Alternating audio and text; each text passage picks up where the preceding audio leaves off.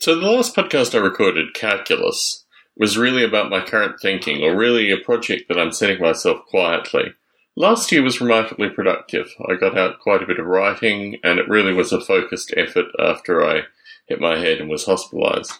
And my view is that drive around that, it's not that it doesn't exist anymore, it's just that I've done what I wanted to do through that process, and now I'm really questioning what I need to do with regards to my other software.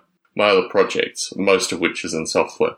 Now, obviously something very dramatic has changed in my life in the past 2 years. My daughters have been born, and I'm really putting them as a focus. So reducing time on projects is a big part of that, but really thinking about the kind of projects I want to be working on and why I want to be working on them.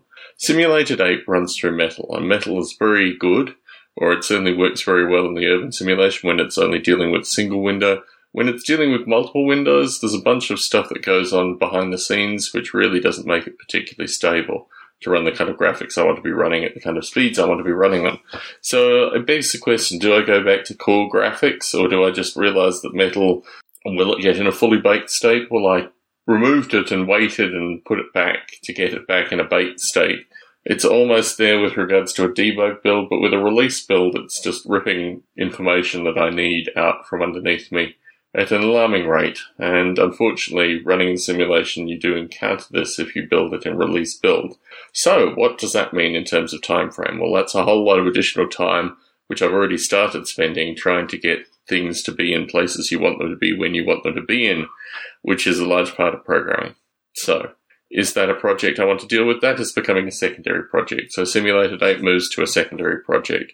Urban Sim, I think, still should be a primary project. And what's interesting over the past few days is that I've been looking at similar communities of similar sizes. Well, when I say similar communities, very few communities are like the Artificial Life community was.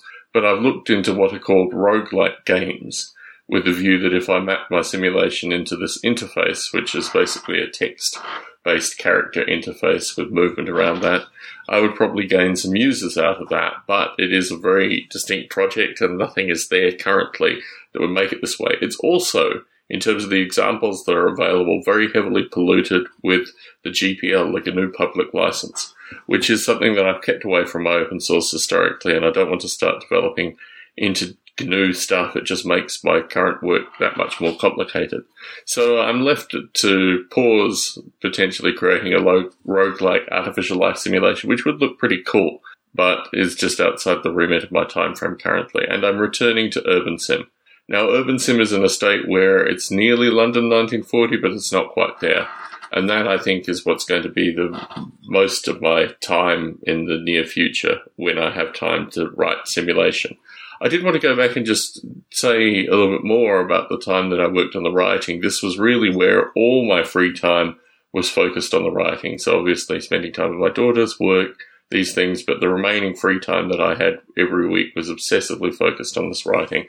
It doesn't scale particularly well, particularly with tiredness and other things. So my view is that that kind of focus was useful for the writing, but I don't think I'll get that focus with regards to Urban Sim.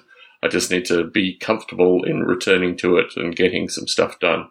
I had written the start of a protocol called L40, which linked Urban Sim with London 1940 by a single JSON format. And I think that might yield some work in the foreseeable future. When I talk about the foreseeable future, I'm really talking about the next 6 months. That's the kind of time frame that I'm projecting currently. The writing, paused, done as much as necessary.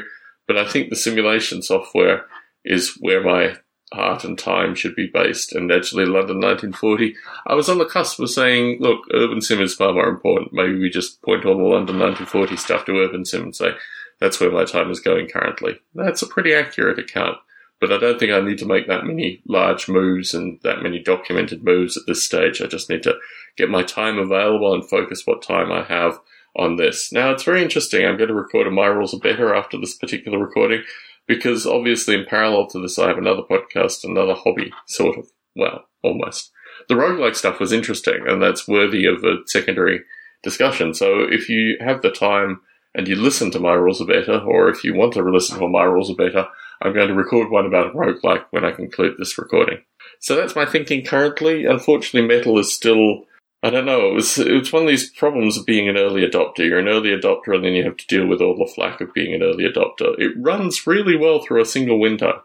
Like, the Urban Sim uses Metal, and quite frankly, it runs very well through a single window. But the Urban Sim has my own hand-rolled version of OpenGL that I had to create because Apple removed support for OpenGL. So, swings and roundabouts, very definitely. Tom Barbalan, Las Vegas, Nevada, signing out.